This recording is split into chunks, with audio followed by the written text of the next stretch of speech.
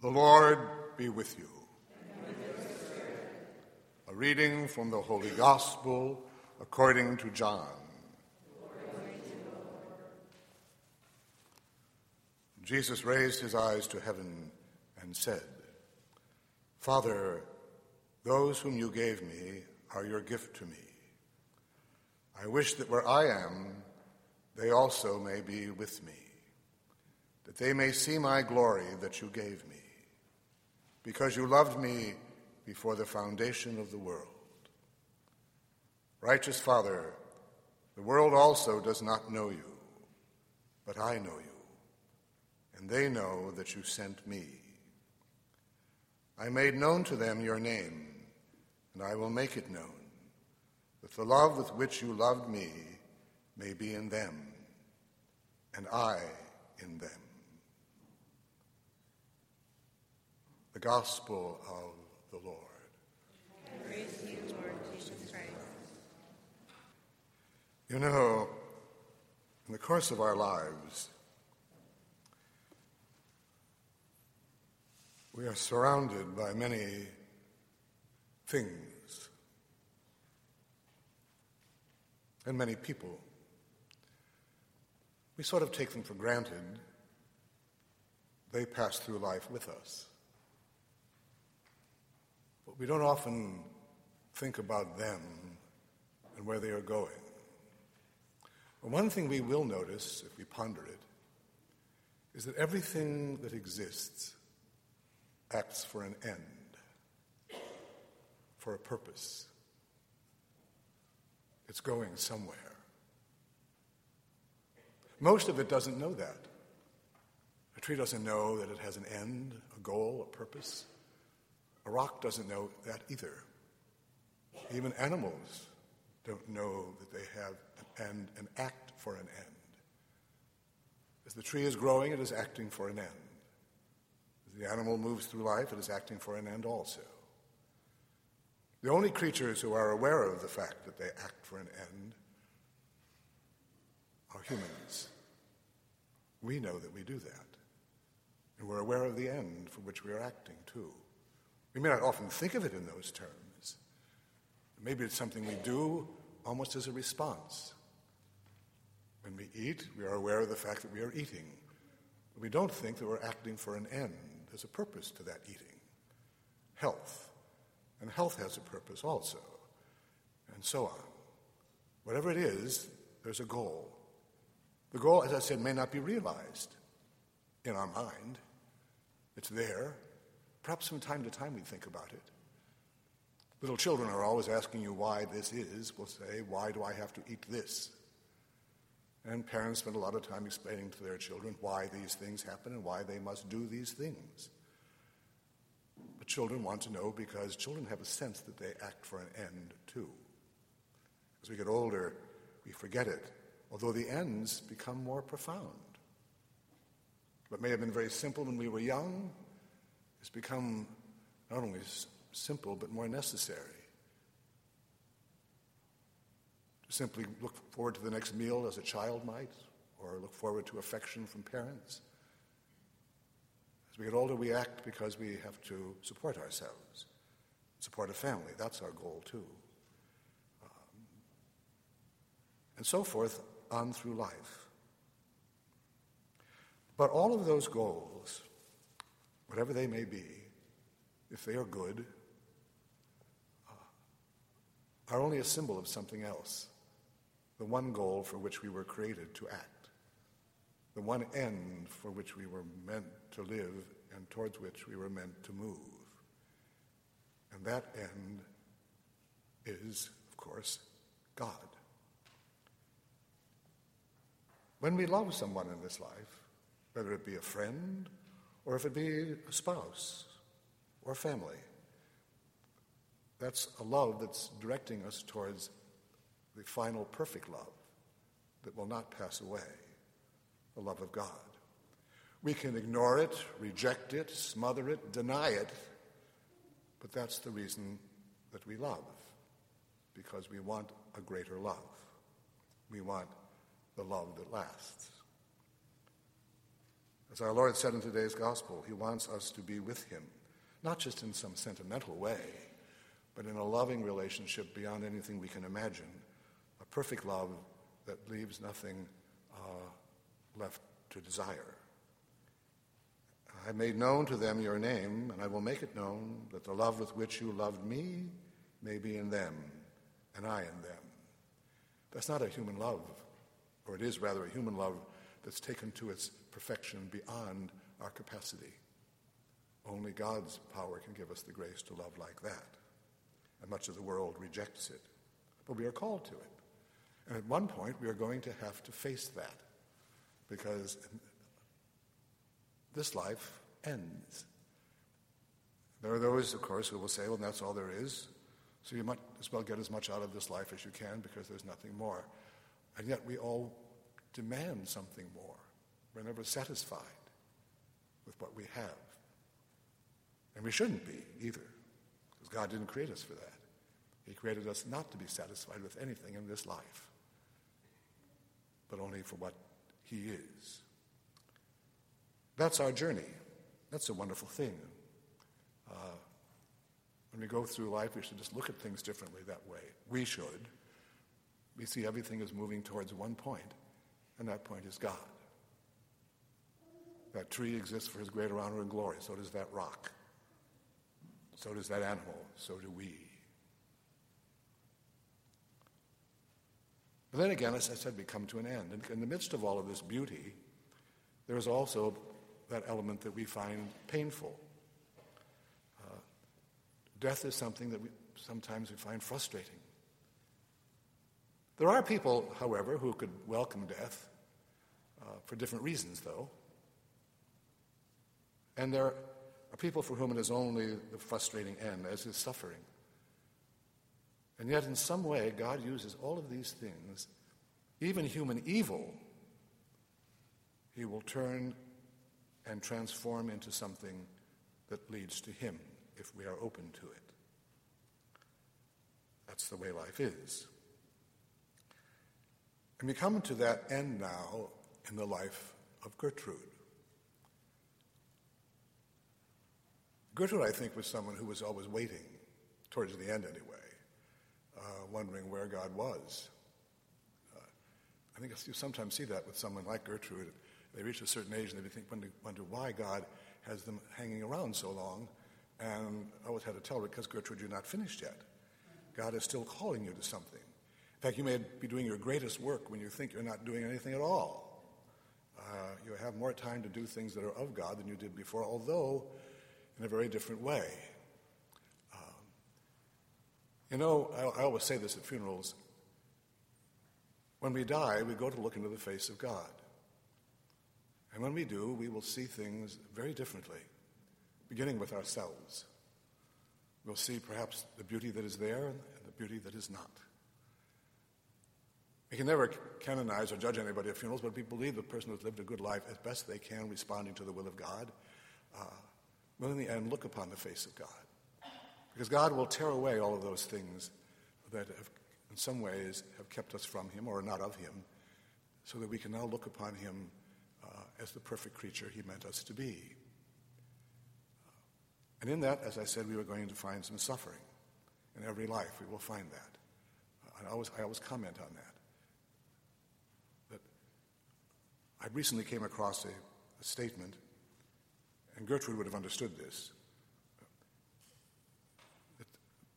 by a French philosopher who said, the two things he said I've mentioned, some of you have heard me mention them before. Leon Blois, who said, Gertrude would have agreed with him, by the way, the only failure in life, the only real sadness, the greatest tragedy is that we are not saints. That's all. But he said something else, too, that many of you can understand.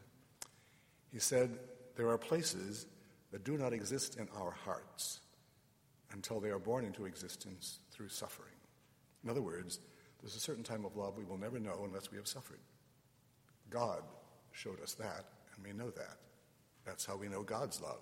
Not because he just told us, which he did, but because he showed us in an act of infinite love and redemption. So Gertrude's life was a very interesting one. But there are certain lives that seem rather ordinary, like most of us here. Gertrude's was not ordinary. If she'd been the type to write books, she could have written one about her life, going back to Germany and the war years, and then coming to this country in the 50s, the pharmacy, all these things that were part of her life. But the one thing that most of us will remember about Gertrude is her great love and compassion for people. She was always very much aware of other people's suffering, more so than her own, I think. And was always looking for ways to in some way bring them relief and consolation. She went out of her way to do that. I mean, it wasn't just something she did occasionally because she wanted to do something good because it would be a good thing to do. It was a way of life for her. She just lived that way, as few people do. People will often say, what made her that way? Was she just somebody who wanted to run around doing good deeds? No. What made Gertrude the woman she was, that gave her that great apostolic missionary energy to help people who would not otherwise be helped by anybody, was her faith. Above everything else, she was a woman of faith. And not a vague faith either. She believed in it all from the beginning to the end. And you knew it. Not because she went around bragging about it, but because she lived it in such a visible way. And there was a certain something in her that always made you realize that there was something good about humanity after all. This was something that you wanted to experience and you wanted to integrate into your own life. I suppose in our day and age, people will think someone like Gertrude was a rather strange character because we live in a world that is very much out for itself. That was not her way of thinking, not her way of responding. I remember every year she would bring us certain things at different times of the year. When I was the pastor at Lourdes, Monsignor Brockman, the Vicar General, and I were just joking about this the other day. There were 3 other priests who wanted to be here, but Father Ty, unfortunately, has the Mass at the Catholic Center now. Father Garneau was not able to leave Mount Olive, and Monsignor Brockman, of course, is dealing with the new bishop who just arrived yesterday. But Monsignor Brockman was stationed with me, and every year she would send us at Christmas time a Stollen. And she was a great baker, Stollen. Monsignor Brockman had arrived, and he said, "What's that?" I said, it's Stollen from Gertrude. He said, "Stolen from Gertrude?" I said, "Not stolen, Stollen. It's something you eat that she sends us every year." And she would send things over like that. Sometimes it would be succotash, but you never knew what it was going to be. It was always something she wanted to send us, just because that's the way Gertrude was. And she had a great devotion, too, to the Legion of Mary. I'm so glad to see so many Legion people here today, and many others who told me they couldn't be here. A great devotion to the Legion of Mary and to the Blessed Mother. Her first focus was always on the Lord, particularly in the Eucharist. The Eucharist meant everything to her. That's really the thing that transformed her more than anything else in her life, she would tell you, was the Eucharist. And that's what she wanted to receive whenever she could, and we made sure that she got it. And because she wanted to know our Lord so well, she, of course, wanted to know his friends, and especially his mother.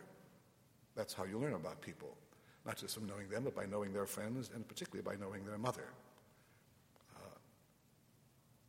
Mothers can reveal more about people than perhaps anyone else can. And so she had a great devotion to the Blessed Mother, particularly to the Rosary, which you would expect from someone who was a good Legion member. But of course she was an active person, because the Legion isn't just a matter of being pious. Anybody can be pious, but her piety always led to love. As I said, to love for other people, and particularly people who were not loved by other people, or who perhaps were isolated and didn't have time and didn't have people coming to see them. Gertrude would be there because she knew that they needed someone, and she was going to be that someone.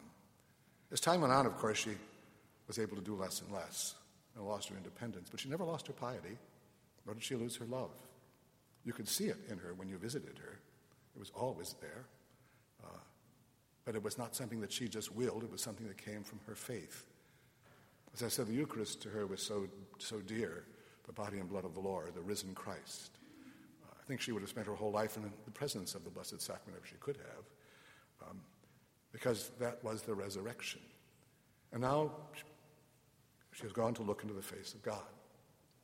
And we believe that she will look upon that face. And he will see himself in her. Again, a woman who understood sacrifice. I often say you can't be a mother and a wife without knowing what it means to sacrifice. And that's true. But there were so many other types of sacrifice in her life that went far beyond anything that she had to do as a wife or a mother. That she really understood the wounds of Christ as they exist in this world. That's true with people who love the poor and the unloved. Mother Teresa once said to a priest, speaking about prayer, because she always knew that prayer was the first thing in her life, her prayer life, her piety, her devotion to the Blessed Sacrament, Mother Teresa. She once said to a priest, she said, well, you know, prayer must be the first thing in my life, because without God, we are too poor to help the poor. Gertrude knew that. It was because of her faith she was rich and was able to help the poor. And we trust now that Gertrude, as you go to him, that he will recognize you. He'll recognize you because you have seen his wounds and borne his wounds and tended to his wounds. You are then someone whom he knows as you come to him.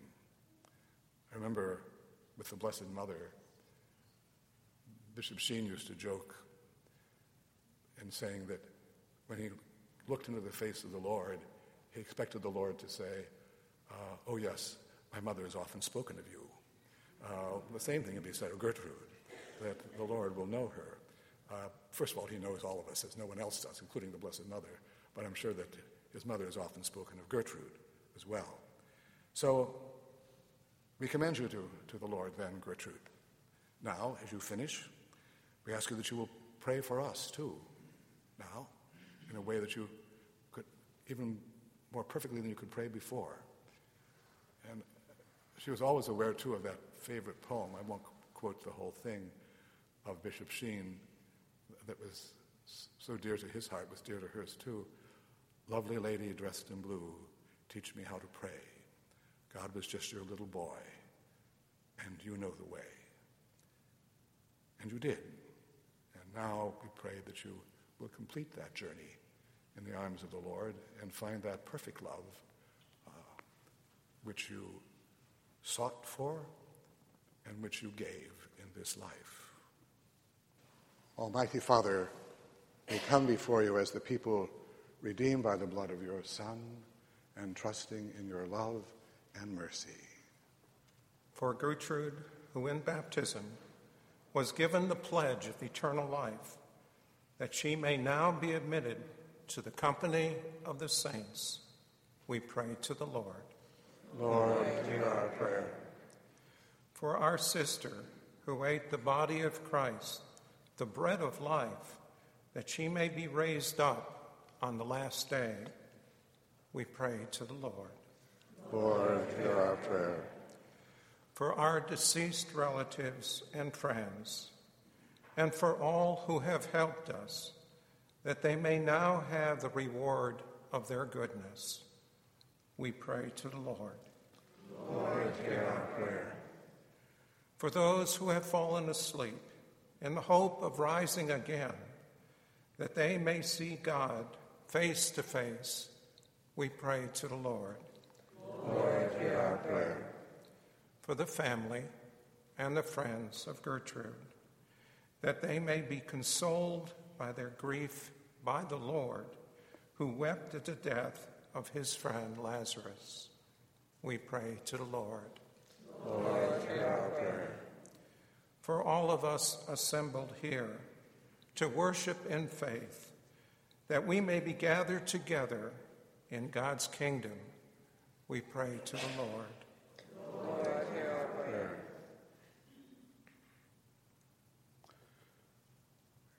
God, our shelter and our strength, you listen in love to the cry of your people. Hear the prayers we offer for our departed brothers and sisters, and in particular for Gertrude. Cleanse them of their sins and grant them the fullness of redemption. We ask this through Christ our Lord.